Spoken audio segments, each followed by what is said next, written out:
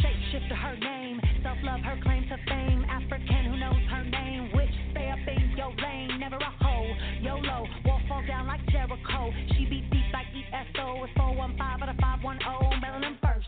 Believe, dark matter of antiquity. Earth moves and she breathes. Fertile moon, cosmic seas. The first one to make the booty pop.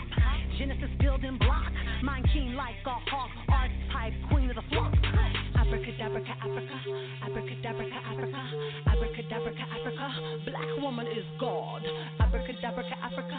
Abracadabra, Africa. Abracadabra, Africa. Black woman is God. Abracadabra, Africa. Abracadabra, Africa. Abracadabra, Africa. Black woman is God. Abracadabra, Africa. Abracadabra, Africa. Abracadabra.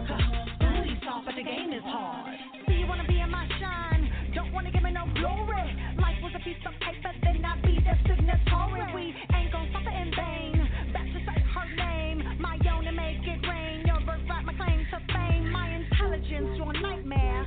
Crown jewel, very rare. Blackness is evidence, definition of excellence. Watch me and my etiquette. I'm your mama and your specialist. The Vatican know the time spent. Been setting the precedent. Abracadabra, Africa. Abracadabra, Africa. Abracadabra, Africa. Black woman is God. Abracadabra, Africa. Abracadabra, Africa. Abracadabra, Africa. Black woman is God. Abracadabra. Good afternoon and welcome to Wanda's Picks, the Black Arts and Culture program with the African Sisters Media Network. And that was Shapeshifter, San Francisco Bay Area artist, Abracadabra, Africa. Black woman is God. And we are continuing our wonderful conversation with slave revolt reenactors, sort of lifting up the energy and the legacy of the largest slave rebellion in the United States, January 1811. And we have in the studio, returning, we have Dr. Camellia Moses Okpodu, who is she is the professor of biology and dean of arts and sciences at Xavier University of Louisiana, in New Orleans, Louisiana, and she was professor 2003 to 2018, and she's a former chair of biology 2003 to 2008 at Norfolk State University, and in the 2007-2008 American Council of Education Fellow. She was a second director of the DIA designated Intelligence Community Center for Academic Excellence at Norfolk State University. And you can read more about her at her wiki site, Camellia Okpodu. So welcome again. Thank you so much for joining us for the second conversation. It's going to be awesome. Thank you for having me. Oh, you're quite welcome. And we have joining us Sister Aretha Campbell, who has a BA and an MA in criminal justice from John Jay College of Criminal Justice. She's calling us from New York. Criminal Justice CUNY, Masters of Divinity from Princeton's Theological Seminary, and she currently works in social service. She's a dual citizen of the United States and Jamaica, and she's a recent blogger and YouTuber. Is your blog and YouTube called Thriving While Black? Yes. It is? Okay. Yeah, cool. Do you want to add anything to what I shared about you, Sister Aretha? I am an avid lover of Black people. Okay. You can't quite understand what you just said. What did you say? Oh, I'm an avid lover of Black people. An avid lover of Black people. Awesome. Yeah, I think everyone here on the air is too. Yeah, Ashay. Super. Well, thank you so much for joining us. And then we have another person joining us that I'm not certain who you are. So introduce yourself to us, please. I think maybe you can recognize my voice. I'm Ralph Abdul Aleem from Kenner, Louisiana, your host. Yes, I stayed with you, Sister Quadria. Awesome. Yeah. Awesome. Mm-hmm. Oh, I didn't know you were going to be joining us. Oh, that is so cool. Oh, super. Yeah. Yeah, family friend. Cool. Super, Long super. time. Right, Mm-hmm. very, very long time. You know my uncles and my great uncles and my aunties and everybody. Oh, that's so wonderful. Oh, I'm so happy you could join us. Oh, we're going to have this great conversation about the slave rebellion reenactment. The army, that were lifting up, the names of these Africans that decided that, hey, we on to New Orleans, victory or death, we are not going to be enslaved anymore. So there's just really, really wonderful, that, Dred Scott sort of brought us all together, to be able to reenact, and retrace the route, the 26-mile, 28-mile route of the historic German Coast Uprising of 1811. And so we marched, along the river, into New Orleans at Congo Square, November 8th and 9th. So I don't know who might want to start first, but maybe you can share with our audience sort of how you found out about the slave revolt reenactment and what drew you to participating. Sister Aretha, you want to start? Sure, I'll go. So this year I've been really just trying to look for things to help me thrive, as I'm saying. Before that I went to Jamestown, to where the first African American was enslaved, to kind of just feel that spirit of what it must have been like for the people brought over on those ships. And then I was like, I told a friend about this journey I'm on, like to just try to retrace the steps of enslaved people and so somehow gather their spirit up in myself. And she told me about this, and it was like 2 weeks before it was time, and I just immediately reached out, and I actually thought they were going to ask me to pay, so I was thinking of a sum in my mind that I was willing to pay, and then they said, no, we're going to pay you to come, and I'm like, awesome, you're going to pay me to come to do something that I think would be spiritually healing to me. So yeah, that's how I heard about it, and it was, for me, it was about connecting with my ancestors and connecting with people who are on the same journey of healing that I'm trying to be on. Yeah, so that's what drew me to it. Yeah. And Brother Abdul Aleem, what attracted you to this, and how did you find out? I mean, I know you're like in the town, so you're already there, physically. But how did you find out about the slave rebellion reenactment, and what caused you to want to participate? Well, I do background work, movie sets occasionally, and I think I got an alert from one of the casting companies, and and then I disregarded because I knew they weren't going to call me. So, but then a follow-up was from the SRR. So I read about it, and immediately I wanted to be part of it because I had gone on a tour about 20 years ago with Leon Waters, and that's when I first heard about it. I came down from California to the Essence Festival, and I met Leon Waters there, and he took us on a tour, and that tour really, it really elevated my interest in history and that event, and subsequently I was in a family reunion, and they were all coming to New Orleans for one of the days that the reunion was going on. So I took them on that same tour that Leon Waters took me on. And I've been pushing it and, talking about it ever since for the last 20 years. And so when he came up with that, when I heard about it, I jumped on it immediately. But let me just, I'm going to start over because what I wanted to say is last year, this time, I was finishing up cancer treatment for my prostate. Oh, right really? Before Thanksgiving. Yes. I went through prostate cancer, and it was sort of depressing in a way, and sort of made me weak.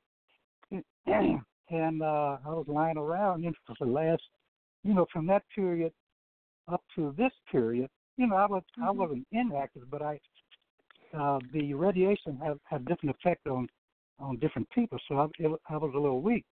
But when I heard about this, that all went away. So today I felt better than I felt in quite a while, quite a long time, because what happened is I told you that I wasn't going to be available yesterday. Right. I was on a movie set, and they worked us to death. We were standing on our feet for like 12 hours. Mm-hmm. I said, "Wow, this is almost better. More energy than the march."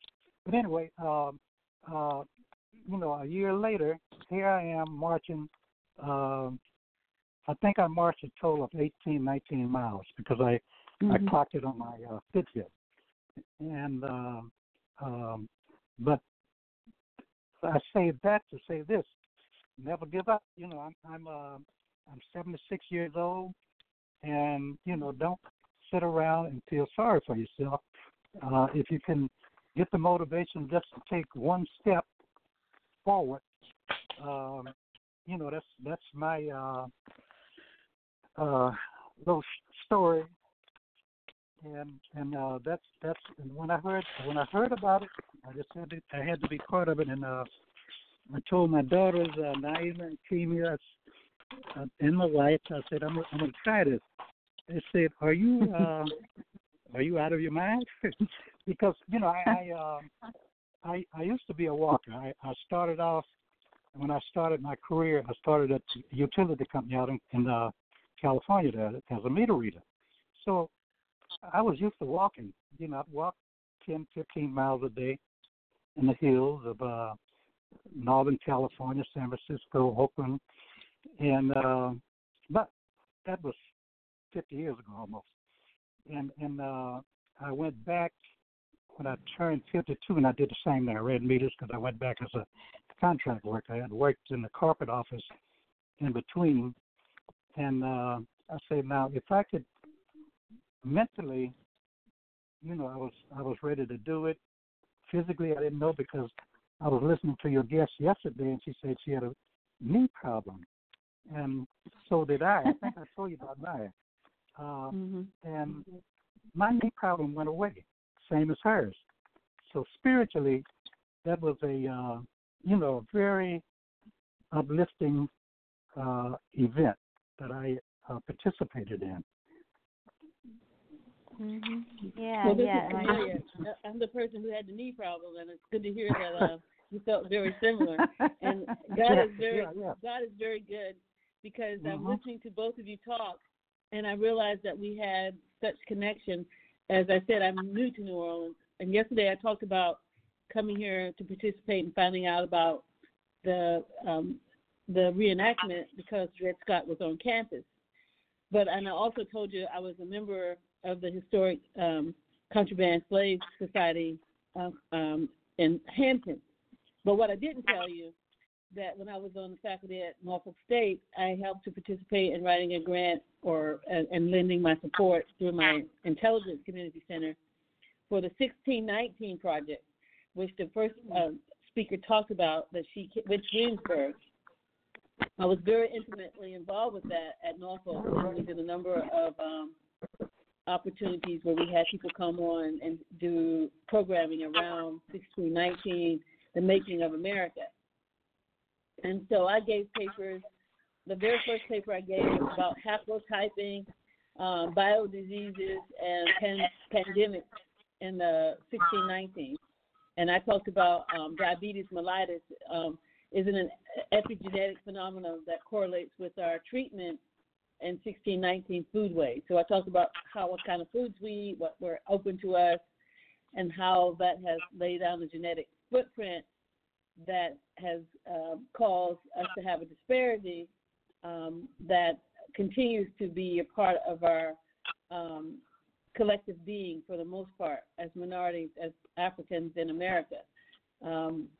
We have at Xavier, where I'm the dean, we have in my college we have public health. It's one of the areas that we're looking at, and some of the questions that we're asking is just around this whole thing. Like, there are other things that happen to our bodies and our beings during this most stressful time that we continue to live under a duress. You know, you've heard of driving while black and eating while black and getting an education while black, and a number of things that you just have to worry about that other people don't have that same sort of feeling. Some people call them microaggressions. I call them aggressions. There's nothing micro about it. Okay, so this stress that is a consequence of holdover of the way we've been treated gets played out for a long number of us when we continue to see inequities and social injustices that continue to ravage who and what we become, and how desperately we don't have access necessarily to the best foods and or equity as it comes to employment and the things that we have to worry that are consequent and a legacy of the slavery in America. And that's, to me, one reason why the reenactment was so important. It reminded me that there were some of us who still have who feel compelled to stand up and say these injustices are not correct. We're not going to take it. We're going to march on to New Orleans. We're going to live free or die. And so that's also part of what we need to continue the conversation, what it means to be free and what it means to participate and be active in making sure that our narrative is told. Right. Yeah. Well, we've been joined by Malik Hassan, who I think is probably the youngest of the younger group of the reenactors. So welcome, Malik. I know that you're going through some things presently, so I'm really happy that you could join us to talk about participating in this wonderful opportunity to literally embody and call up the ancestors. Yes, ma'am.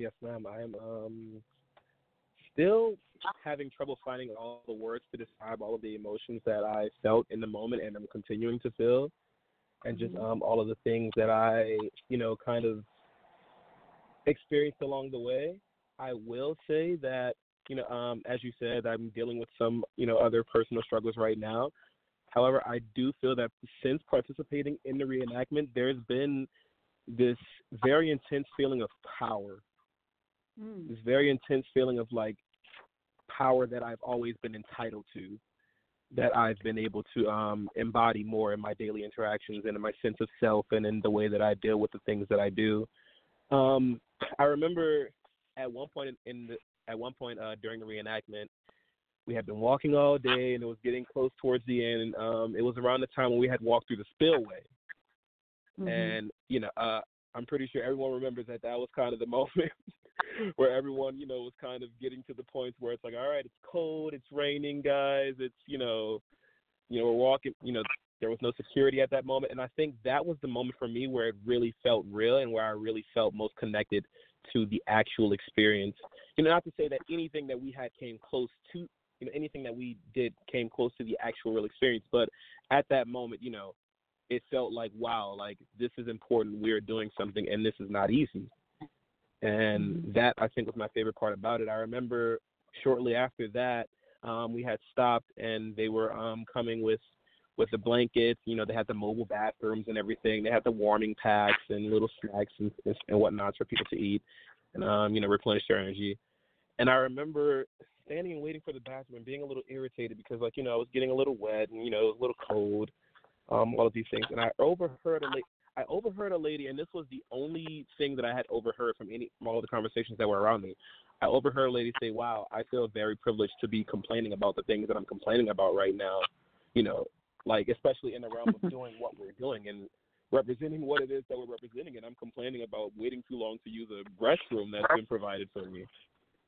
And at that moment, that really put the whole thing into perspective for me as well. That was a very compelling moment throughout the whole experience. And I think that's what it was for me. It was the nuances of it all, just the fact that we all felt like we had been there before, the fact that it was so easy of us to fall into doing these things that we had not necessarily physically done before, but you know, the spirit of those that came before us and how it just comes natural. It was incredible. I'm sorry. Mm-hmm. I'm getting very wordy, but like I said, I'm still having trouble finding out exactly how to articulate what the experience was for me in a very concise manner. No, this was wonderful. So I was wondering, can you tell you know, our audience and those that are, you know, part of this conversation right now a little bit more about yourself, because we met on the bus the second day on that Saturday morning. You know, we met, and I was just thinking about the whole street, Claiborne. You know, that street needs to be renamed. That guy was horrible. I mean, he is the reason why no one knows about this important history. He rewrote it intentionally to as you know, these Africans who wanted, you know, freedom or liberty or death. He recast them as criminals, as opposed to, you know, the enslavers and these people with these plantations and these farms, you know, harvesting the sugar as the real criminals. And so I'm thinking, I'm not in New Orleans, but I'm thinking, rename that street. It's a big boulevard. Rename it. I was thinking, you know, renaming it Charles de Salon, you know, Boulevard or something. That'd be really hot. Right. I mean, you know, New Orleans is just historically, you know, very closely tied to just like all things colonial, all things like oppressive. I mean, and there are many, you know, we have a street named Jeff Davis still, you know, we have a street named Robert E. Lee still, you know, they tore down some of the statues, you know, to appease some people that were getting angry about it, you know, and mostly the voices that were being heard that actually, you know, made action were, of course, not necessarily the black voices, the people who, you know, had lived in these areas and built these areas under the foot of, like, you know, white capitalism and imperialism. But, you know, of course, you know, New Orleans in recent years has seen, you know, this very intense wave of its own kind of gentrification. You know, we have a lot of transplants coming and, like, you know, neoliberals coming with their, you know, with their ideals of how to mitigate their own guilt for, you know, the place that they hold in society and whatnot. So once they started speaking up about it, small things started happening, but not enough, because the city is still run on just these really old and tired imperialist values, and a lot of it just does not. I'm sorry, I'm getting past the point. It's just growing up here. It's really hard to not get into these conversations when I've seen it and I continue to see it, and I go other places and I see the way that things, you know, are not, or maybe just the way that things are expressed differently. But, you know, and New Orleans definitely has a reputation for being, you know, more tolerant than other places in Louisiana or the South in general. However, people tend to forget that this was one of the birthplaces of, like, Americanized slavery. Mm-hmm.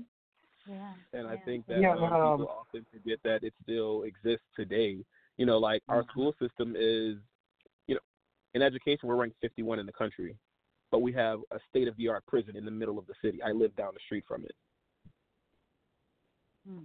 And it just says a lot about, you know, the climate of what's going on in terms of who has the power and who is, you know, and who has basically who has things being dangled in front of them, because, you know, New Orleans, once again, is a tourist industry city. So most of it is hospitality. Most lower income Black people have to work within the tourism and the hospitality industry, which a lot of the times I use the term shoe shining, when describing what it feels like to be in that environment where you're forced to give up so much of yourself, and when you're forced to have to, put on a show for these people that don't respect your humanity at all.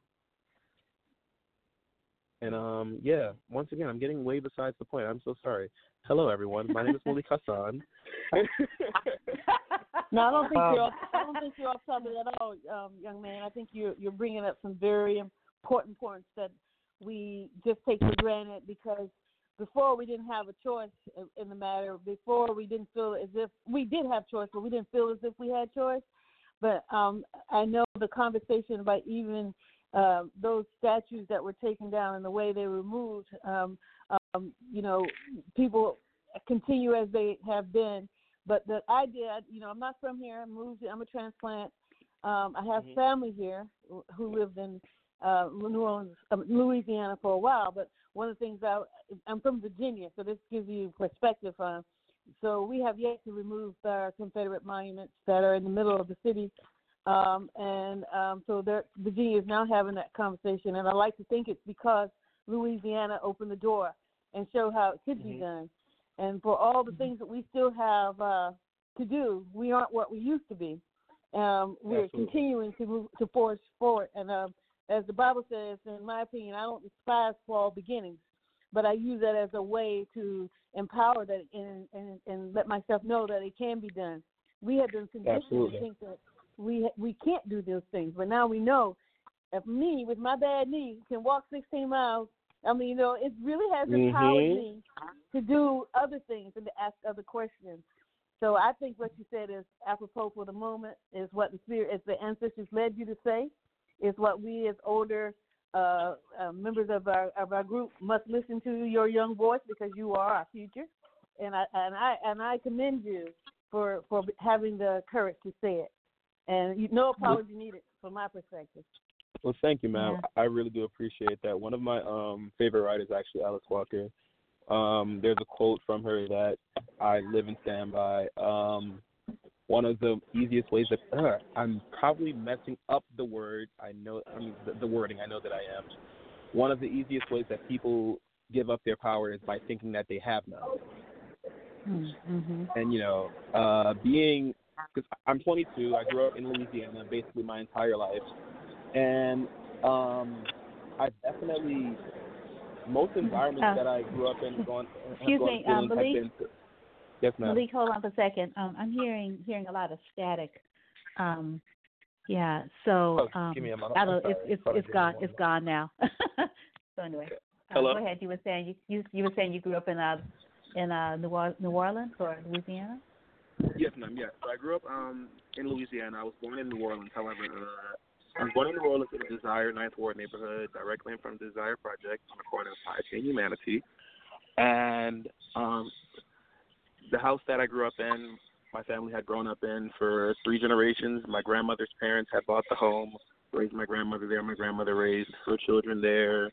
And my cousins and I, were growing up in that house up until Hurricane Katrina in 2005. Where we relocated to Shreveport, Louisiana, which is a totally different landscape, and where I learned at a very young age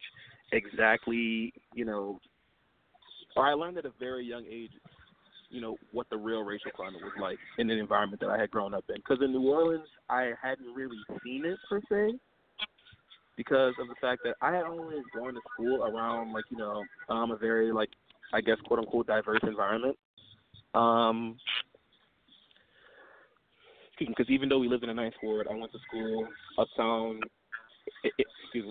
in the Audubon area around Tulane and Loyola, and once I got to Shreveport, I remember I was in 4th grade, and there was a child that I offered a French fry. He was a white child, and he told me that he didn't want the French fry that I was offering him because black hands had touched it. And this was me at 9 years old. So, at this point, I've been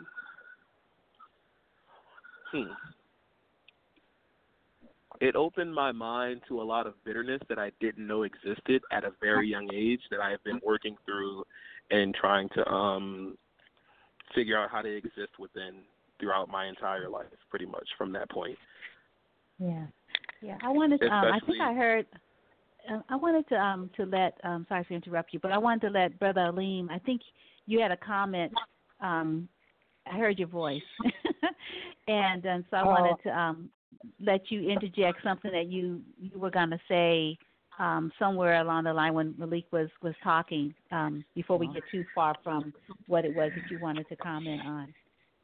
Yeah, I don't want to get too far off the subject, but you brought up the name Claiborne Street. Yes. Mm-hmm. You know, I sort of grew up in that area in the 7th Ward where we caught the bus. You know, grew up during the summertime. Mm-hmm. I grew up in the country about 10 miles south of Baton Rouge on the Mississippi River.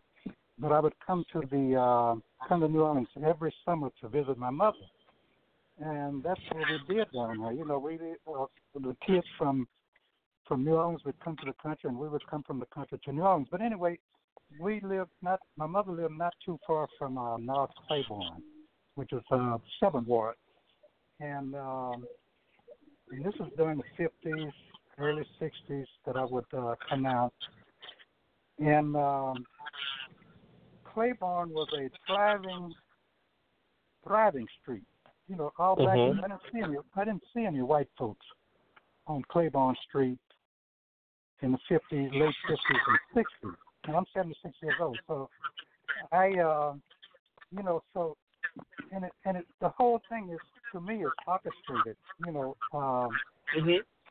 from San Francisco, Oakland, you know, 7th Street in Oakland, Fillmore Street in San Francisco where I've lived, and it's an orchestrated event. You know, the gentrification thing is all orchestrated.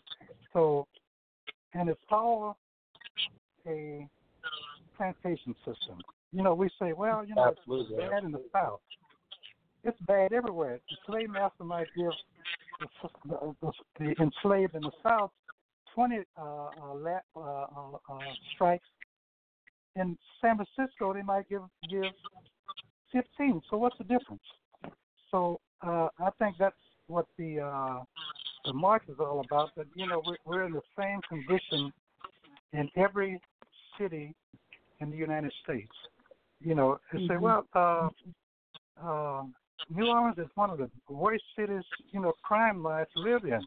But that's what they say in every city I've visited. Oakland is the worst. Richmond is the worst. Now, you know, I was in Richmond. I lived there for quite a while, Richmond, California. And I don't know if you know this, Wanda, but I got shot in Richmond.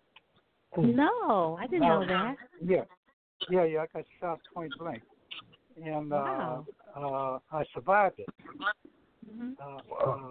You know, I was lucky. Allah was with me. So I survived that event. But Richmond, New Orleans, it's no difference. There's no difference. You know, just some places may be a little more upscale than the other one, but I don't care where you live in America, you know, and if you're African, you know, it's no different.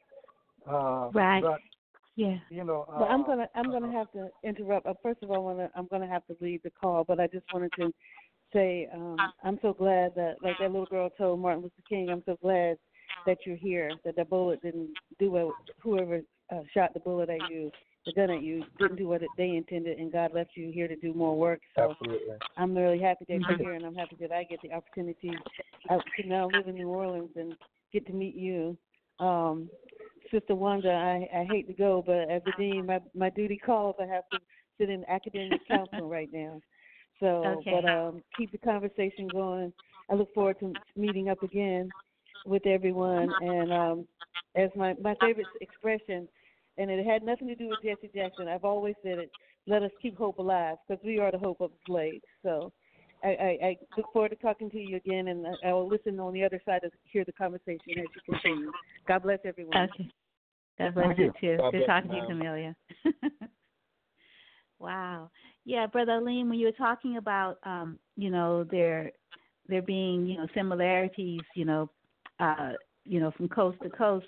I was just thinking when Oscar Grant was shot in Oakland at the Fruitvale station, I was in New Orleans, and there were police shootings that day, and young African American men died that day, January 1st, 2009, which was 10 years ago now, and so juxtaposing, this young man who was a father as well, just like Oscar Grant, was killed by this police, and just like Oscar Grant was killed, at that BART station, hadn't done anything, and I don't think the policeman lost. I know he didn't go to prison like Messerly's did, for a little bit. I think he just got off, Right. Mhm. Yeah, well, that's what happened, during our enslavement and afterwards. The police or the police clan, they always got off. From the south to the up south, up in New York and different places. They get off, and nothing's just a slap on their arm, and that's it. But I remember when Oscar Grant was killed because we've all been at that particular BART station. I've stopped there many times, gotten off to go places, and it sort of resonated with me because I knew the area. And as a matter of fact, I don't know if you brought it up, but his uncle and aunt was part of the march. Right, Uncle Bobby and Beatrice, Sister Beatrice. Mm-hmm. Yeah. I think Uncle Bobby, he carried a flag. So that's So did you participate in any of the skirmishes? Sister Aretha or Brother Aleem? I know you did. And Malik, were you a part of any of the skirmishes that happened? Because as a part of the reenactment. No, ma'am. No, I wasn't involved because I came in from Brooklyn, so I came in just the day when you have the last day before you can go to rehearsal. Yeah. You had to do more rehearsals to participate in the skirmishes, or so I was told. So no, I was not in any of them. Yeah. But Brother Aleem, you did, right? Yeah, I was part of the first skirmish at the plantation, where we overwhelmed the plantation owner and thought we had killed it. But later on we found out that he was able to escape and warn the militia. And also the second skirmish on the levee. I witnessed that. We all witnessed that. I think there's on your website. I saw myself on there, and when we killed the other slave master on the levee. Right. And I was part of those two events. And the last event at the spillway, I was, I had fallen off. I couldn't make it. I think I rode on the back of a golf cart for the last couple of miles before the spillway. I put in about 9 miles, and that was about all I could do. And it's a miracle that I did that for the first day. And then I turned around, and we came home that night and said, "What? I don't know if I can make it the next morning." And, right. I think another miracle had intervened. When I got up, I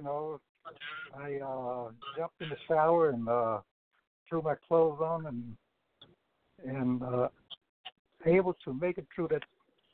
The last day, I was able to make it through the whole march, except for a couple of miles.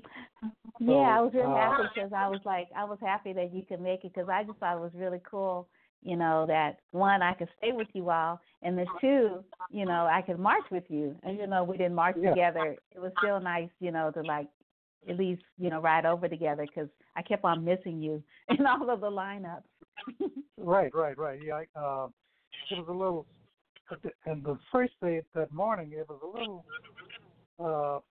unorganized as far as getting on which bus. We were supposed to be on the first bus, so I missed that bus. I got on the second one. I think you got on the last bus. I got on the 10:30 bus. Yeah, the 10:30 bus. So, but overall, it was a very spiritual event as well as physical. When you did the libation, I'd walked down just in time to be part of the libation, and you were calling. You were asking, permission to do the libation, and that's, it's an African tradition to get the oldest person in the crowd to give permission to do whatever you want to do. And you asked if there was anyone that was 80 years old. No one responded. If there was anyone 75, no one was. Is there anyone 76? So I responded. So I take it I was the oldest one in the march. Now there could have been someone older, but they didn't speak up. So I got a lot of especially when you see it, when you were calling the names off. I wasn't quite sure what names you were calling off because I sort of got in the middle of it, and so you mentioned quite a few names, and one of the names were Dawson, Dawson. Right. I didn't take, and you say, "Well, that's you, Ralph." It didn't dawn on me. I'm a Dawson. My name, AKA Ralph Dawson, and being a genealogist, I said, "Well, I wonder if that was one of my family members that was part of that insurrection," because there was another event called the Georgetown 272, which slaves were sent down to my parish that I grew up in to help pay for Georgetown University back in 1838. And I'm related to some of the descendants that they sent down to help sell the slaves in Iberville Parish to help defray the cost of the I think they had filed bankruptcy back in 1838 because they couldn't afford it. So they had these 272 slaves that they sold down the river, and that's what slaves saved Georgetown University, one of the richest universities in the country. So I know I was part of that. Those people, those enslaved Africans. But when you mentioned Dawson and the insurrection, I said, now this is profound. So being a genealogist, that's one of the things I'm going to start researching, because anything, like that, that happens and a name is announced like that, I'm going to have to get on it. I haven't had a chance yet to look into it, but thanks very much for having those names available, and, that really sparked my motivation to march that last morning. Yeah, it was really great. That was Saturday, that we called the names of all of the, Africans that, resisted enslavement and went on that march to New Orleans, freedom or death. And it was like really cool. I had known that when we got to Congo Square that from the stage, there would be those from our ranks that were calling the names too, and then we'd all say the name. That was so beautiful. Did Malik and Aretha, did you participate in that part, calling names? I think you were on stage, Aretha. I think I remember seeing you there. No, I'm sorry. Malik, go ahead. My apologies. No, ma'am. I did not get on stage that day. I was in the crowd, but still it was like extremely powerful and just yeah. Mm-hmm. Yeah, well, it was really. I was on stage. It still hadn't dawned on me what I was doing, but I got up there and called the name Suzette, and I didn't realize till the next day, what was going on with that. When you get, I don't want to put it on my age, but it didn't dawn on me what we were doing. I just wanted to get up there because I was so excited about marching into the from the French Quarter into to Congo Square. It kind of reminded me when I was in high school. I played in marching band throughout my high school, and so that was sort of a combination. And on top of that, my daughter Naima, Naima, and her husband Shaka Zulu, and a couple other dancers, they were right in front of the stage holding sticks up. They were all dressed up in whites for us to march through, and that was, that was so exhilarating to see my daughter there greeting us from this march, and I say, well, I got to get on stage and say something, and actually I was in the back of sort of in the back of the line or the middle of the line. I sort of ran up toward the front of the line so I could get on stage and speak because of my daughter being there, and my son-in-law, and greeting us. But that was a momentous moment for me when we marched to Congo Square, and I think I told Dred Scott that the following night there was a gathering on St. Claude Street the following night of that Tuesday night, I think, and I relayed that to him, how I was thankful that he had an idea of that, I can't articulate how I really felt, but I felt the spirits, and like I said, it was spiritual and physical. So that's, I'm gonna let someone else say something because I can't. I've sort of run out of. I have a lot to say, but I can't, really think of it right now. But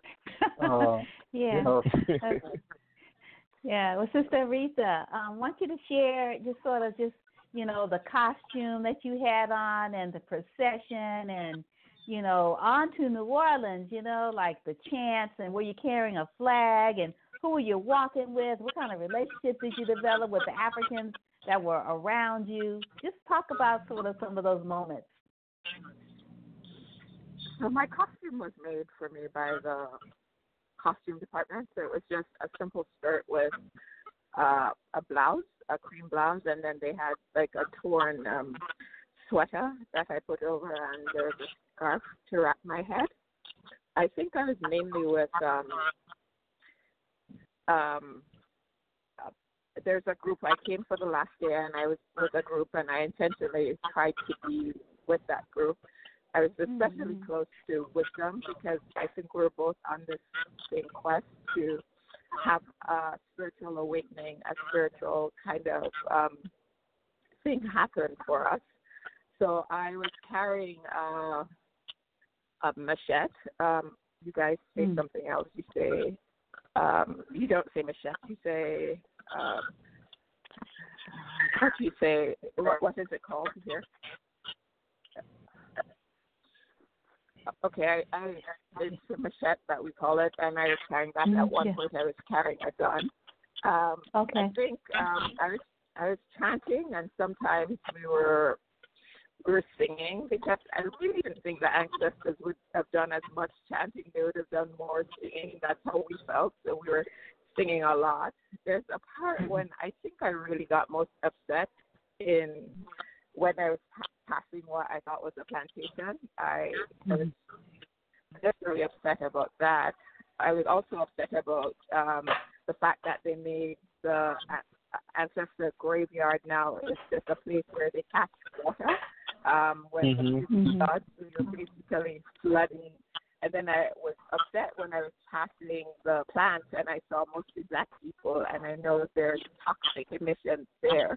So I was pretty upset a lot. And then I'm tired, and so that was building. And but I definitely felt a spiritual sense that 1811 and 2019 was touching, and that we were saying the same thing, that both of us needed freedom or death, because both of us are enslaved in different ways. Absolutely. So it's the same thing. It's like, this is the same game you're playing. I'm on the same plantation, regardless of what you're telling me. If I jump through all the hoops to jump through, you tell me to jump through, you're still going to create a plantation for me. You tell me to get an education, I get the best one, but you're going to pay me less than you pay other people. Even the social service that I do, that is a plantation. At the top of it are white people, and you send me out a black slaves to other black people, and I get them to be obedient to me, but you don't want me to heal them, because if I heal them, they come out of the program that we're in, and you stop getting paid. So when I tell you a system to make them self-sustaining and great citizens, you tell me no, but then they won't need our services. So how is it not on a plantation? So I guess my anger there was like, I'm still a slave here. I'm still screaming the same thing my ancestors are screaming. And how do I finally win? And it's not going to be, I have to kill capitalism. The hyper-capitalism that we have here. I have to kill this white supremacy. And this time we have to do it for real, because, that is the same heaviness and frustration. But one good thing, there are many good things. The love that I felt among, I'm Jamaican, Jamaican-American, but I felt love and acceptance around African-Americans. Like, I knew they were my family, and I saw the most beautiful people on earth, like these different hues of blackness. I was like just there staring at people like, oh my God, how can you be so beautiful? How can you be so amazing? I was just in a candy store of blackness wanting to just salivate. That's just sick. But also it's when I was tired the first night and super frustrated, it came to me like, yes, I'm in this rebellion where people revolted violently. But there's also the dignity of survival that we don't celebrate. Like, I felt so tired and, like, frustrated and wanting my creature comforts. I love organic food and soft beds and shit like that. But here I was on the stage thinking, so proud of my ancestors that their living day was heroic. People want us to say, oh, why didn't they kill the master? No, just living was their rebellion. They rebelled every day when they got up. They say, I refuse to die. I refuse to allow you to take my voice away. They come joy. Their being is heroic. And that just came to me like, wow, I am so great. I'm so great. I come from such greatness, and people are trying to tell me otherwise. So that I don't know. I'm still amazed and so happy about the experience. It's just, and I just want to have that same cry that they have, freedom or death, and live it every day in my actions. Like, I'm not taking the shit anymore. No more crap from the table. No more new systems of slavery and Jim Crow and all this bullshit. No more separating ourselves from each other, having them tell lies that Jamaicans don't love Haitians and African Americans don't love Africans. No, we're not in single slice. We're going to join together like we did there with a mighty fist and destroy white supremacy. We have to kill it. Yeah. Wow. Yeah. So Malik, I heard you like, yeah. So go ahead. Yes, ma'am. Hold on 1 second. I'm sorry. I'm just trying to gather my words because that was very powerful and I resonated with so many things that was just said, and I'm trying to find a way to articulate exactly, how I want to actually expound upon that in my own words. also keeping in mind that keeping in mind that pretty soon I will also have to exit the phone call because I have to get back to work. But before I do though, I really do want to emphasize on just how much realizing just how much effort went into even getting this event to happen, and how much precautions had to be taken, and how many people had to be notified, and how much publicity that this, not had, but that it had to have in order for it to be able to happen safely. I mean, this is a congregation of 350 Black people walking through southern rural Louisiana, chanting about their history, chanting about their past, chanting about the things that we've been through that we're still continuing to go through,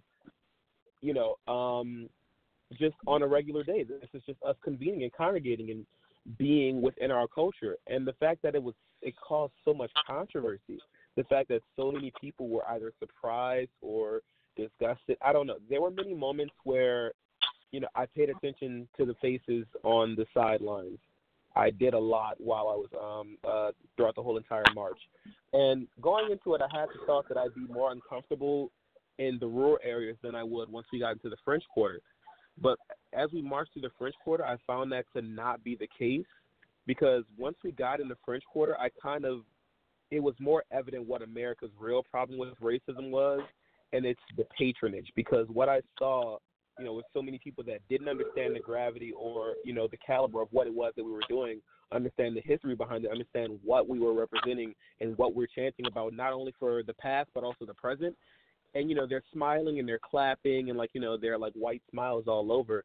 But I don't think anybody necessarily understood, but, for themselves and for their own guilt and for, their own sense of righteousness, they support, quote unquote, blindly support. And that's, I think, the most eerie thing to me, is that even though we're saying what we're saying out loud, I'm, sometimes I get nervous that what if they're not listening, because what if they see it as a show?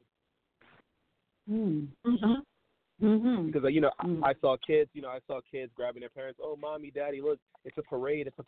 And, that's not what this was.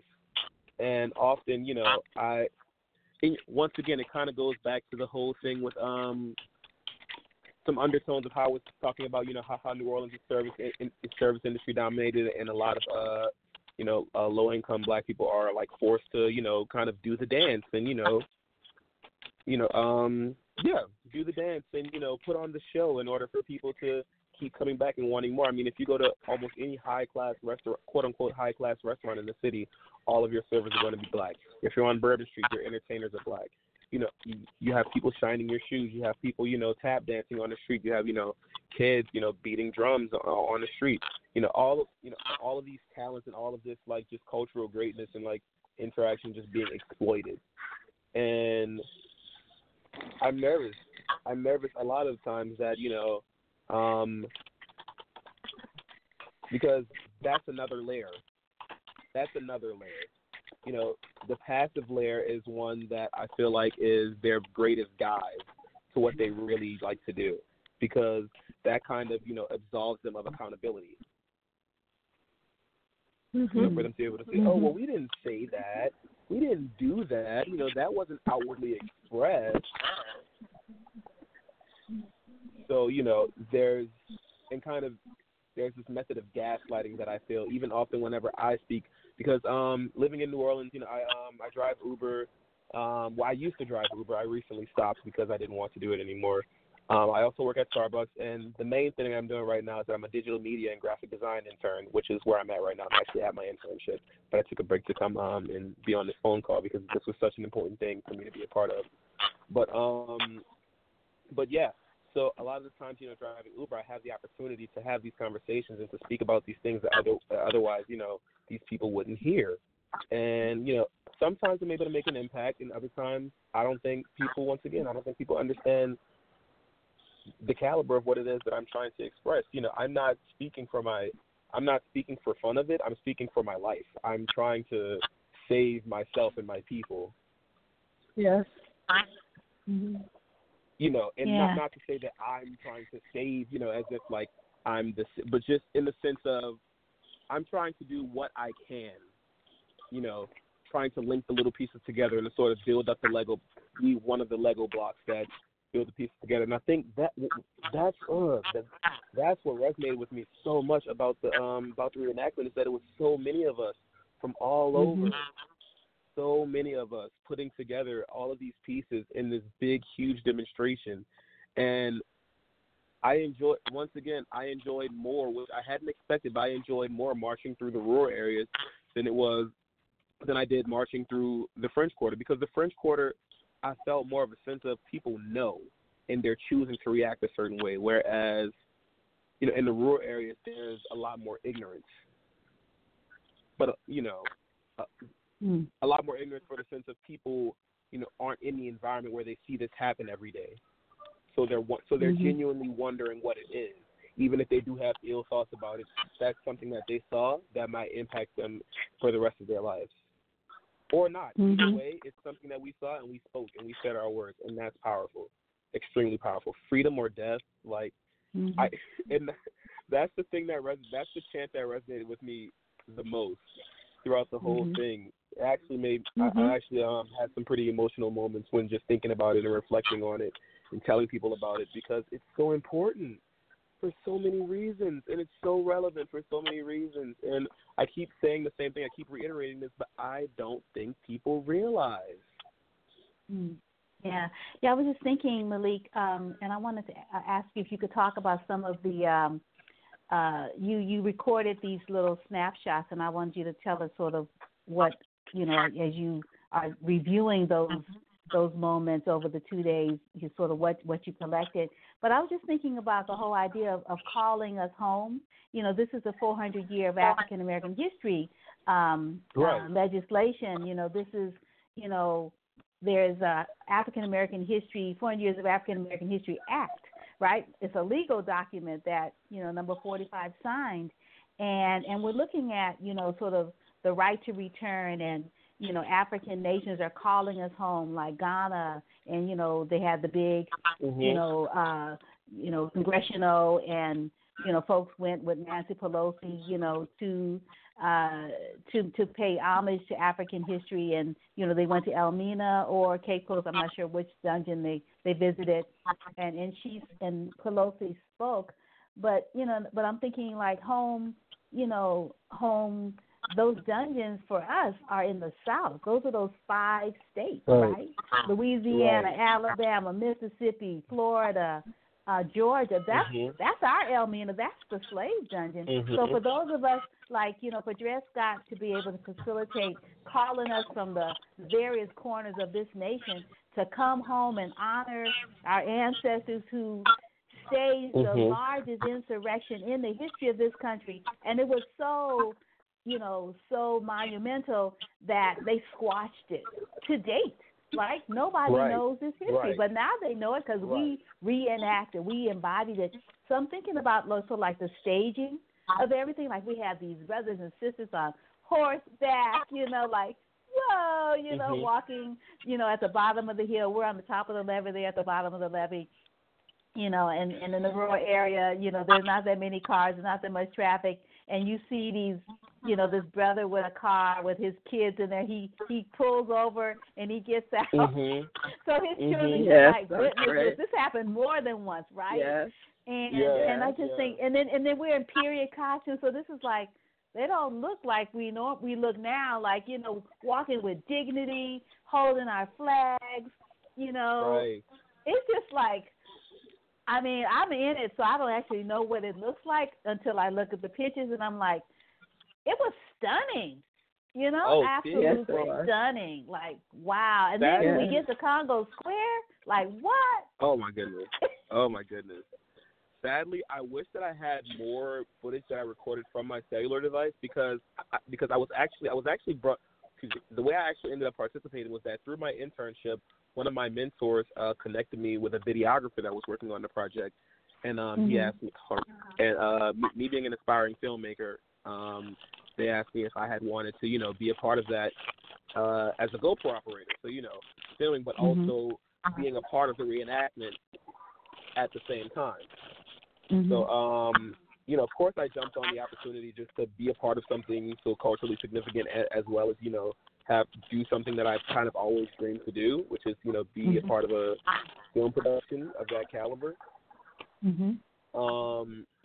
But a lot of the footage that I did get, I remember there was this one on day 2 where we had stopped right before our lunch break, and it wasn't a drum circle that day, but we had like a praise circle where everyone was singing. I'm trying to remember what song we were singing, but everyone was singing, and there were tambourines, and there were the drummers, and people were harmonizing. And I remember taking a video at that moment that was so beautiful that I actually watched multiple times on the bus ride back. Once I came back later on that night to get my car, because it was just so moving. It was so many of us, and it was so many of us. It felt like home. It felt like a family reunion. Like it to reiterate, what I had said earlier about, us all never having been there before, but all just having been there before at the same time. It really felt like we had all been there. And we had. Well, we have been. You talk about sort of, there's memory in our DNA. So we were there. Absolutely. There's not like, you can't destroy matter, right? So we're all recycled energy. Right. So, exactly. So yeah. So, exactly. we were there. Yes. Yeah. What Just you were feeling was like being incarnated. Yeah, exactly. Yeah. No, 100%. 100%. I felt like I was meeting people that I had known for years, and conversations happened so easily. I felt like I had dances that I had always danced before. I just, Yeah, exactly. But with that being said, sadly I have to go. I'm just getting in. Really. But I have to go finish this project that I'm working on for this organization and get that pushed out the door today. But thank you so much for having me be a part of this call. It was very nice speaking with everyone, and I hope that everyone has a blessed day. Okay, thank you, Malik. Malik, are you still there? Yes, sir. Yeah, well, look, you guys have articulated all my feelings, especially yourself. I know you must be about 20-some years old. I'm 22. 22, okay, yeah. Okay, so keep up that consciousness that you have, and and draw people to you, and I think we'll survive this thing. Absolutely, that's powerful. Thank you. Yeah. I'm not sure who you are. I'm sure I saw you on the march. I'll send you a picture. Okay, yeah, do that, because your voice sounds very familiar. I may have talked to you. I don't know, but keep up that thought that you have, and I agree with you with the people in the French quarters. They do look at us, as a show. And I agree with you very much on your analysis. So keep it up, and you take care of yourself. Thank you, sir. I appreciate that. You all as well. All right, you take care, Malik. Good luck on your project. Yes, ma'am. Thank you. I appreciate that. Bye, guys. Will you sometime send me some footage so I can put it sort of in the mix here so people can hear it, the songs and things that you recorded. I sent you 2 of the video files. You did? I can yes, ma'am. Okay. Yeah. Yes, ma'am. Oh, but you can pull the sound for me? I can see, because as I said, I'm currently dealing with a broken laptop right now, but I can try to work some magic and figure out what I can do tonight. Oh, super! Because I could use it next Wednesday on our next conversation. Nice. Well, I'd love to be of service. I'd also love to be a part of that conversation to continue telling. Oh, you're totally welcome. 8:00 Pacific time. Absolutely. All righty, Mr. Beer. All right. You take care. I look forward to talking to you soon. Yes, ma'am. All right. Peace and blessings. Mm-hmm. Yeah. Wow. So let's talk a little bit more, if you have a few more minutes, about your experiences. Boy, Sister Aretha, you were just really flowing. Oh my goodness, that was so beautiful. You might have said everything. Thinking about the 1619. Yeah, the 1619. 2019. I was there at Hampton. What is it? The Fort Monroe National Monument. There, at Point Comfort, where the first Africans came into this particular colony in August. I didn't meet you there though, but we were there together. Was that on C-SPAN? That was August.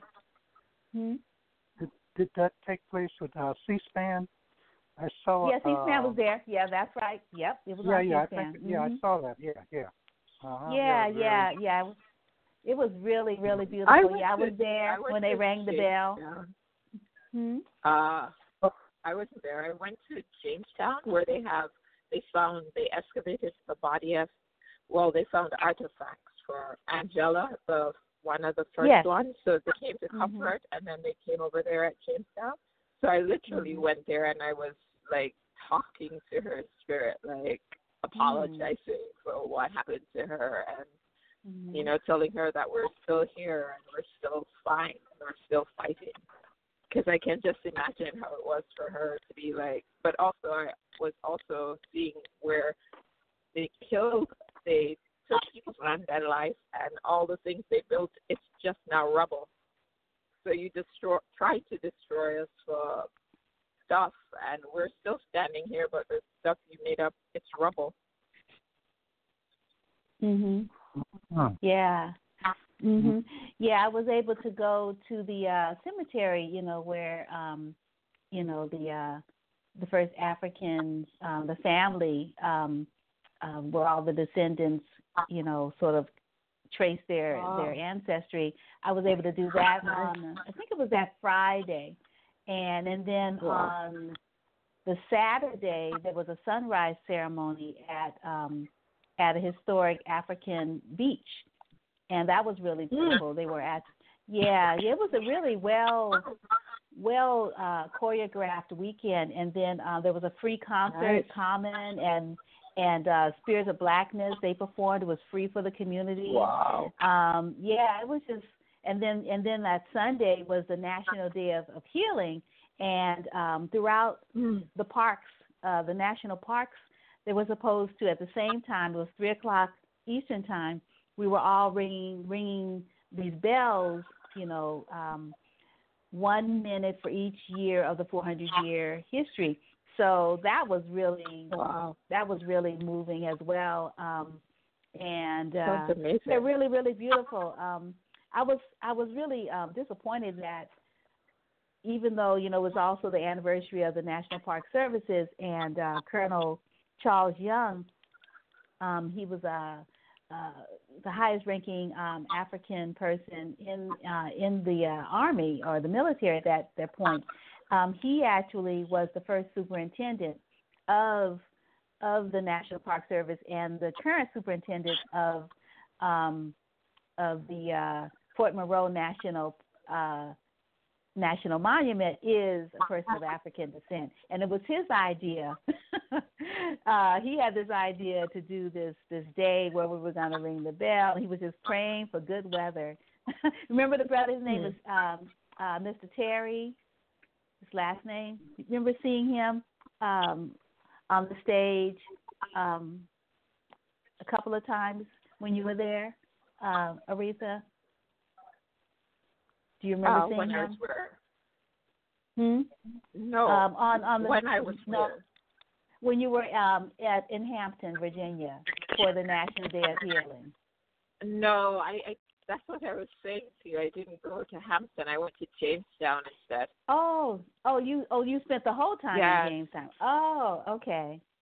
Yes, okay. And that's where I was. I went to. So that was in October rather than at the time when they had the event that you attended.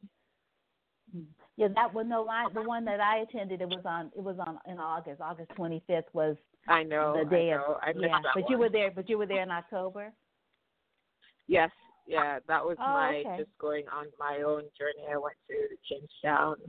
Also went over to Colonial Williamsburg, and Oh, that's even good. that is yeah. that's a farce where a lot of the times I was the only black face, and I'm asking, like, so where were the slave quarters? Because they keep on trying to act like slaves were servants.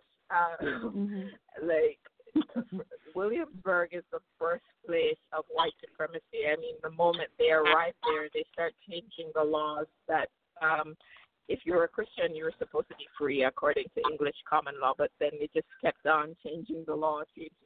So before everything, the fact that our enslavement was codified there in Williamsburg. So that for me was like the place I felt I wanted most to go. Right. Yeah. It's the rules and the laws that they're getting us all tricked in. Like, this is how you trap us up to say it's a rule or a law, but it's only wrong if it's not white. It's white and right and wrong if it's not. Right. Yeah.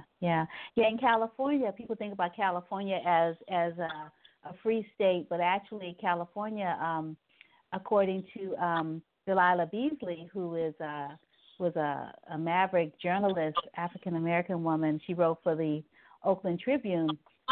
She wrote an essay called "Slavery in California," and it was written in January 1919, so it's centennial this year. She says that slavery, de facto slavery, ended in California in 1872. So after the end of the war, there was still, instances of bondage here in California. And she's also well known for her book, what's her book called? I just lost it. It's also having a centennial. But where she, in this particular book that I can't think of the name of, she chronicled the stories of African Americans of note here in California, all of California, Northern and Southern California. And it's still available, and really, really wonderful book. So she was a really great woman, and Candace, sounds like something must read. Yeah, it's a really, really good book, and the both Slavery in California is available. You can get that free through JSTOR, STOR, and then her other book, the one about African Americans here in California, that I got that on it's available online. It's not available in print anymore, but it's available online. You could get it for like under $5. It's really, really reasonable. So I was wondering, if if you had any closing thoughts. I wanted to ask you more, Brother Aleem, about your tour 20 years ago with Leon Waters. I wonder if you could tell us, like, who is Leon Waters and what did that tour encompass, and how much of our reenactment was that tour that you went on? The tour that I went on with Leon was the same march that we took this couple weeks ago. Exactly, because he started off at this sign in La Paz, and over the years we used to come from my home to New Orleans on field trips, and one of the places that we would go would be Lincoln Beach. It was an all-black beach, and that was a place where I really had a lot of fun and the most fun. Anyway, this historical marker in La Paz, Leon started there and took us through along the River Road, and he took us through some cemeteries. Now, we didn't cover that, but there were some cemeteries that he took us to that were historical, and he took us on the same route that we went on, and we made a stop at this at the Destrehan plantation, and he showed us where the one of the people that we killed was buried. I think it was a colonel. Oh. We passed that cemetery. I don't know if anybody knew about it. Is that where you showed me this big plaque, like you could see from the road when we were driving? Yeah. Okay. So he took us on that route, and it took us all the way to the end. Now, we didn't quite get into St. Rose, Louisiana, which is a few miles past where we stopped on Saturday. But that was the route that he took us on. And Leon is, he's friends with with Shaka and my daughter Naima, and because they're sort of in the same circle, art, and one of the stories about Leon is, my wife, Kadria, she's from Texas, right? She's from Henderson, Texas. And we went to a reunion of hers, class reunion. And who shows up? But Leon Waters and his wife and his sister, I think, and brother-in-law. We come to find out that I think his brother-in-law went to school with my wife, and he showed up out of the middle of nowhere. I never expected him to show up at her class reunion because we had been to many other class reunions in the past. But that was my limited experience with Leon. I've been in meetings with him and so forth, but and I've seen him take people on tours around my daughter's restaurant that they had up until a couple of years ago on directly across the street from Congo Square. Just where their restaurant was, and they had a restaurant/museum, Mardi Gras Indian Museum, and he would bring people from all over the country and into their restaurant and museum. And as a matter of fact, I think they're going to they're getting another museum. I don't know the full details, but anyway, that's my experience with Leon. And I haven't, I don't know, I didn't see him over the course of the march. I'm not sure whether he's ill or what, but I just haven't seen him in a few years. Right, yeah, he's got the Hidden History tours, and they have a website, hiddenhistory.us, and I guess you can make reservations for the tours, which sounds pretty cool. And he also has a Facebook page. How old is he? Okay, I think he may be a little bit older than I am. I think he may be maybe close to 80. I'm 76. Okay. Yeah, he may be close to 80 years old. I don't know how much time you got, but another experience, that really motivated me to do this march was, my ancestors. And being a researcher in genealogy, I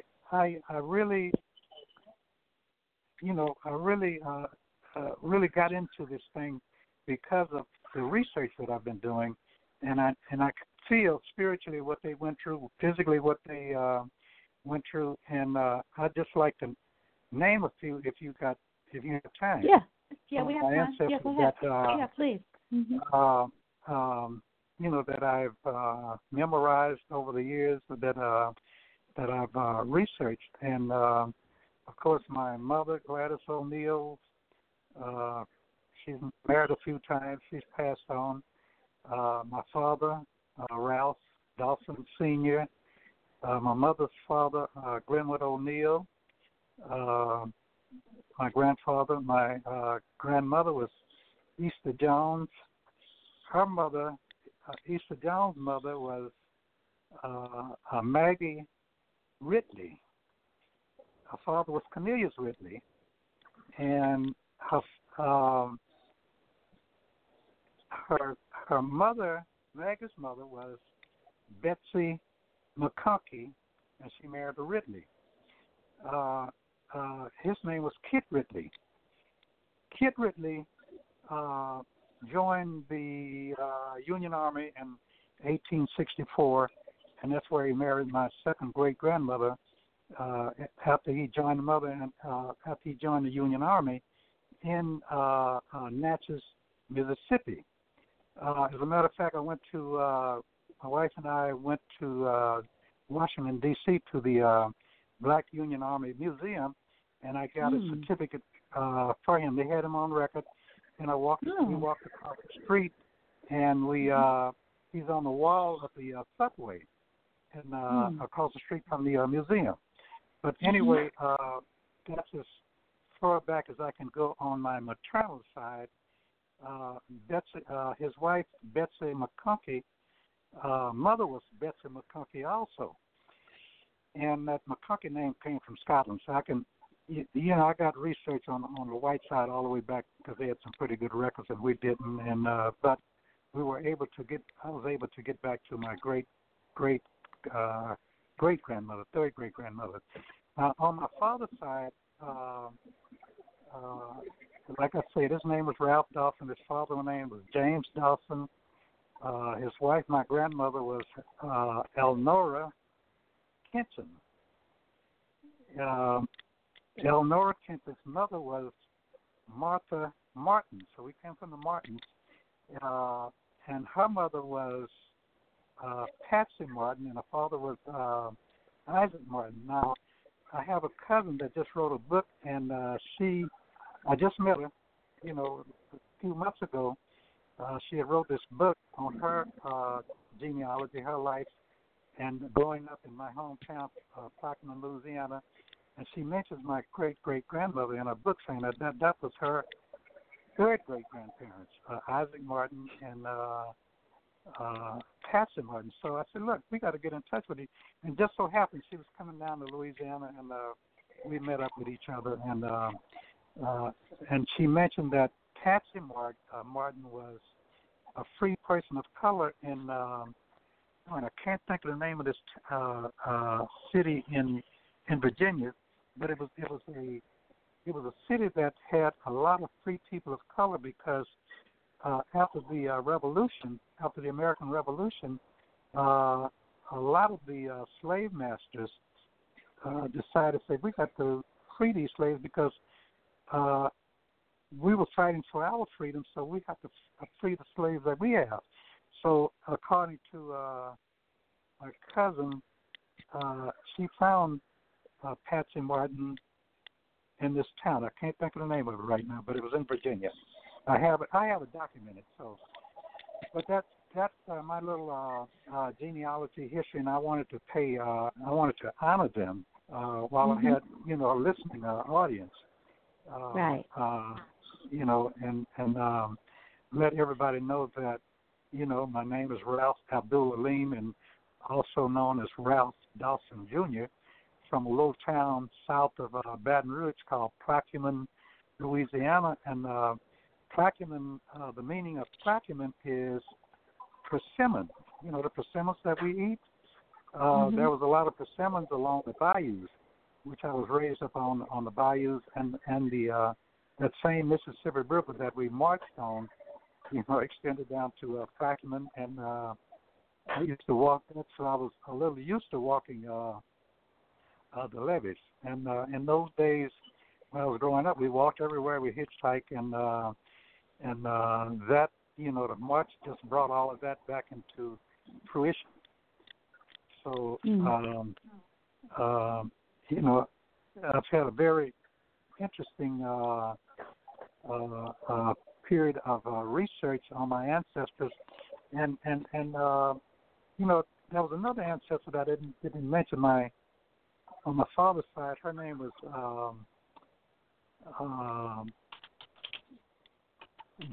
she was a Jackson, and I had been researching her for the last 20 years, and all of a sudden, I decided to take the ancestry DNA about 3 years ago, and I didn't know too much about it, and I didn't know how to navigate the computer to find out, who's who. But all all of a sudden it came to me because I kept trying to figure out how all of these cousins relate. And I found some other people that was related to me, that was related to my great-grandmother. And when I discovered her, and because I was on a one-track research, I should have been on a two-track. I discovered her being born in Mississippi, in Woodville, Mississippi, outside of Natchez.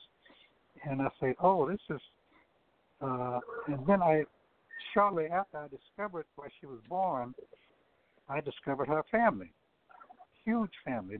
So I have a brand new family because of research and because of DNA. Now that was ancestry DNA. Now we had my uncle, Dr. Dawson.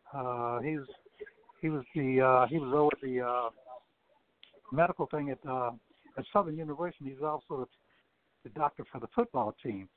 And we had, because he was the oldest in the family, I had him take the African ancestry DNA back in 2011, and we discovered that the Dawsons, well, they weren't Dawsons in Africa. They weren't Dawsons until they came to America. But anyway, we discovered that we came out of East Africa in Mozambique, which went back about 2,000 years. So all of that, culminated, and all of that went through my mind when I was doing this reenactment. All the research that I was doing on this researching until I took the DNA, and that really enhanced things. And as a matter of fact, I got a call from my first cousin on my mother's side this morning. He said, "Guess what, Ralph? I found something you're gonna be amazed at." I said, "What?" He said, "Go on online and look at who just took the DNA, and come to find out it was another first cousin. He's a million. We call him Oscar Million. Anyway, all of these matches that I've gotten, it just confirms that, if you put your mind to it and research and keep on researching, you'll find these ancestors, and that and like I said in the beginning, when we marched into Congo Square, that really was exhilarating, and to see all the African Americans, surrounding us and marching up to the stage.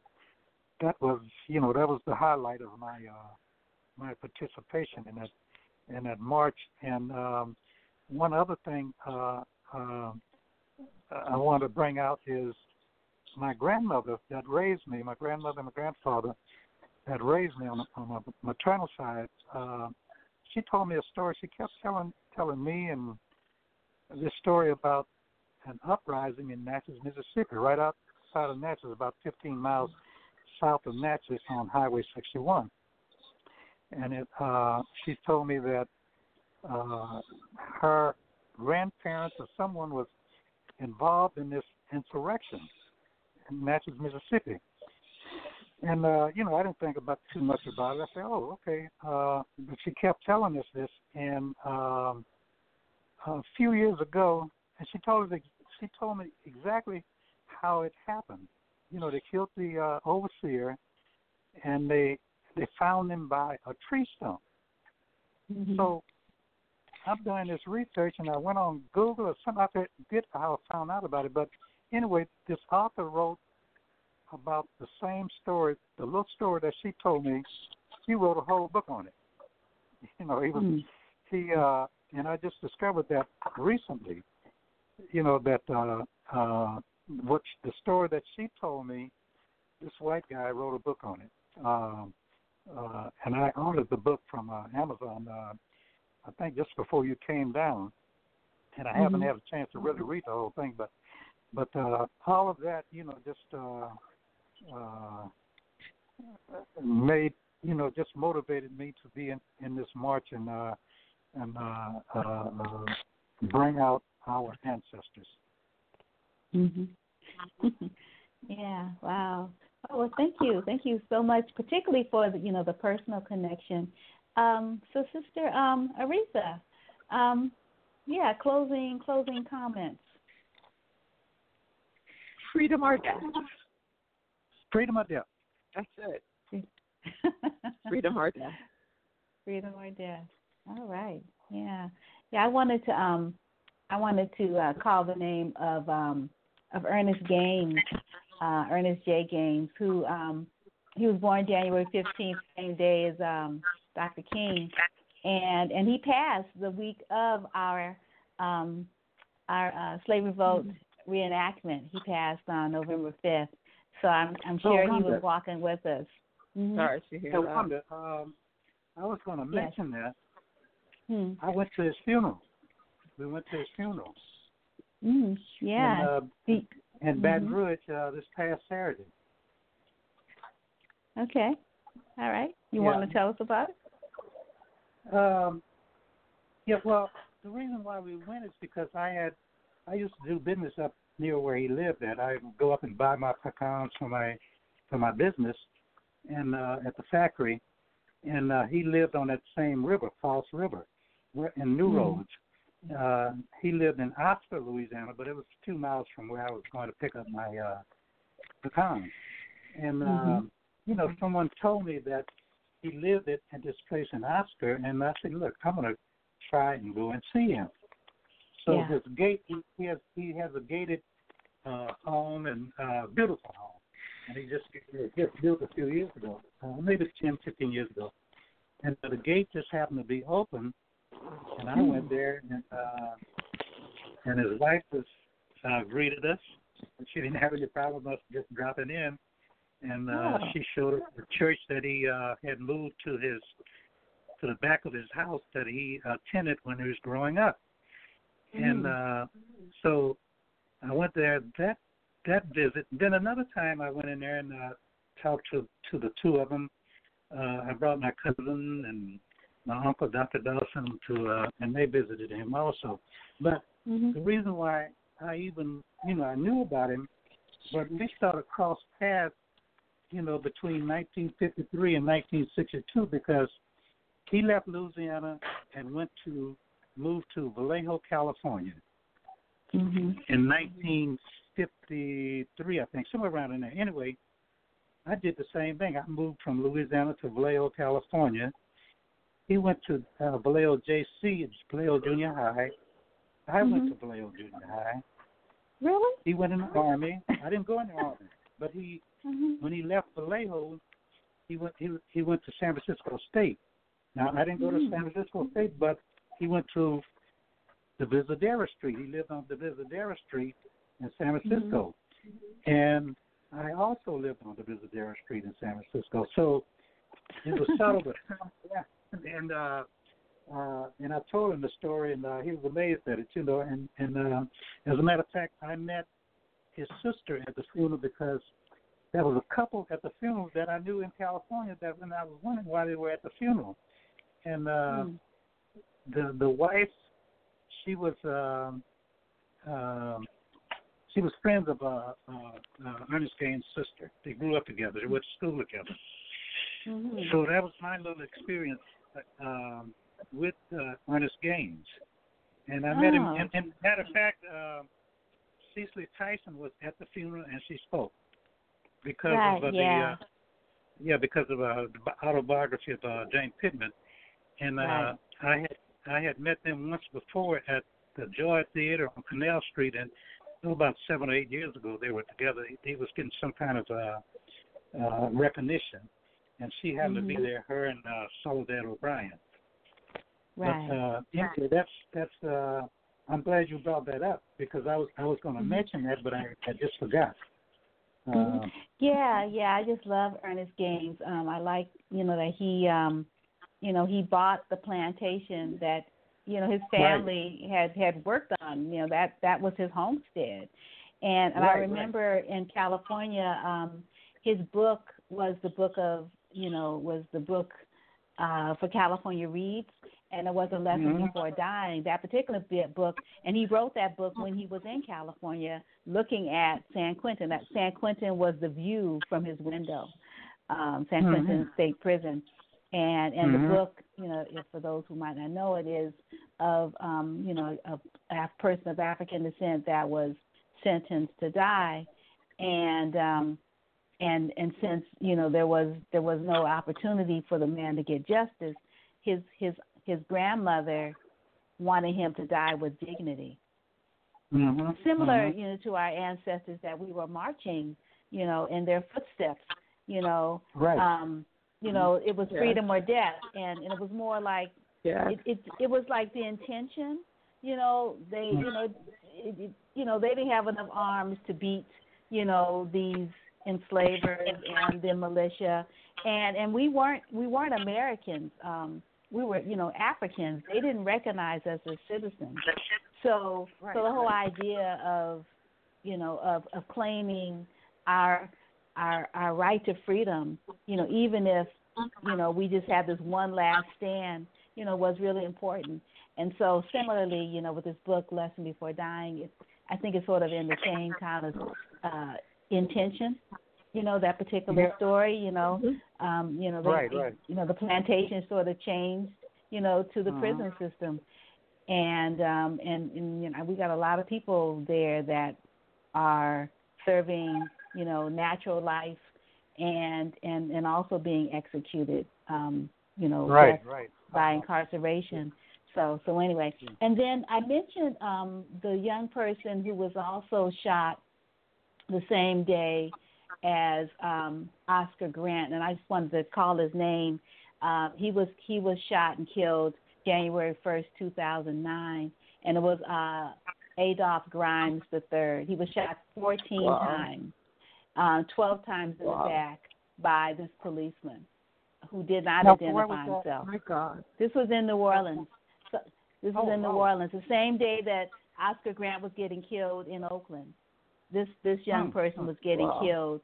This young man, he was in his 20s. He was being killed, a father as well, in New Orleans. And I was in New Orleans at. I was still in California. I hadn't moved back yet. But I think I've heard about, so many killings that have gone on, you almost forget. But I think I remember that happening. Grimes. Right. Yeah. Right. Well, this has been a really wonderful conversation. Yeah. On to New Orleans. Freedom or death. Yes. Freedom or death. Freedom or death. Freedom or death. Yeah. And so, safe travels, my dear sister Aretha, on your way home, to Jamaica, and safe return, when you come back. And if you want to join us on Wednesday, we'll be having another conversation at 8:00. It'll be our third one of the series. And thank you so much for having me. Thank you. Oh, thank you. Thank you. It was so great meeting you on Thursday. The day of the rehearsal. I flew in on Wednesday, and I was so happy, to meet you and the other members of the Army. Yes. It really felt like family. Right. Yeah. Okay, take care. So, all right, you too. And share the the conversation with others. I sent you the link. Okay, good. Okay, good. Thank you so much. All I will do that. All right, Okay, you take good care, both of you. Assalamu alaikum, Brother Aleem. Wa alaikum assalam. All right, peace and blessings.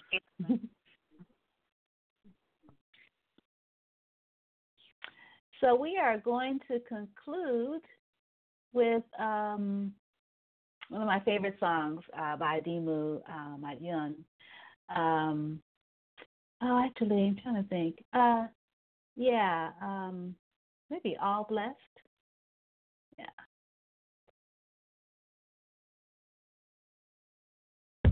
I'm so motivated to make it, it's all blessed, all blessed, all blessed.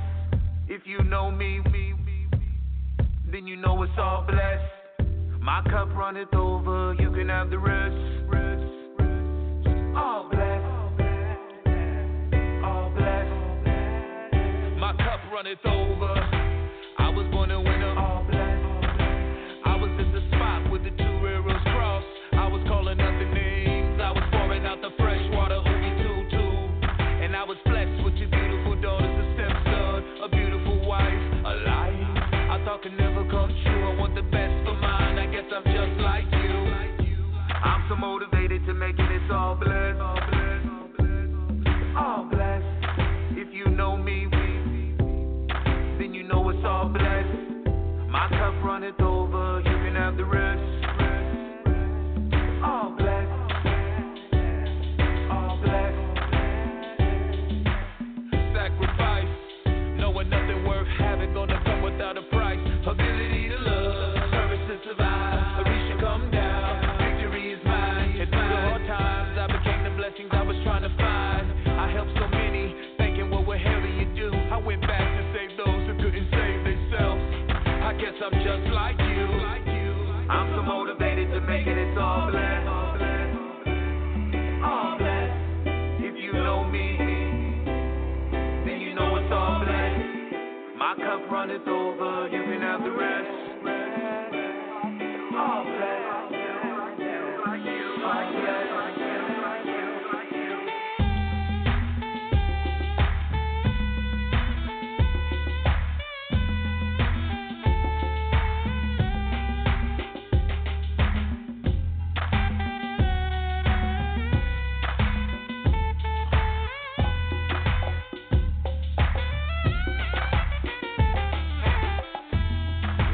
The hardest thing was overcoming self-doubt and self-hate.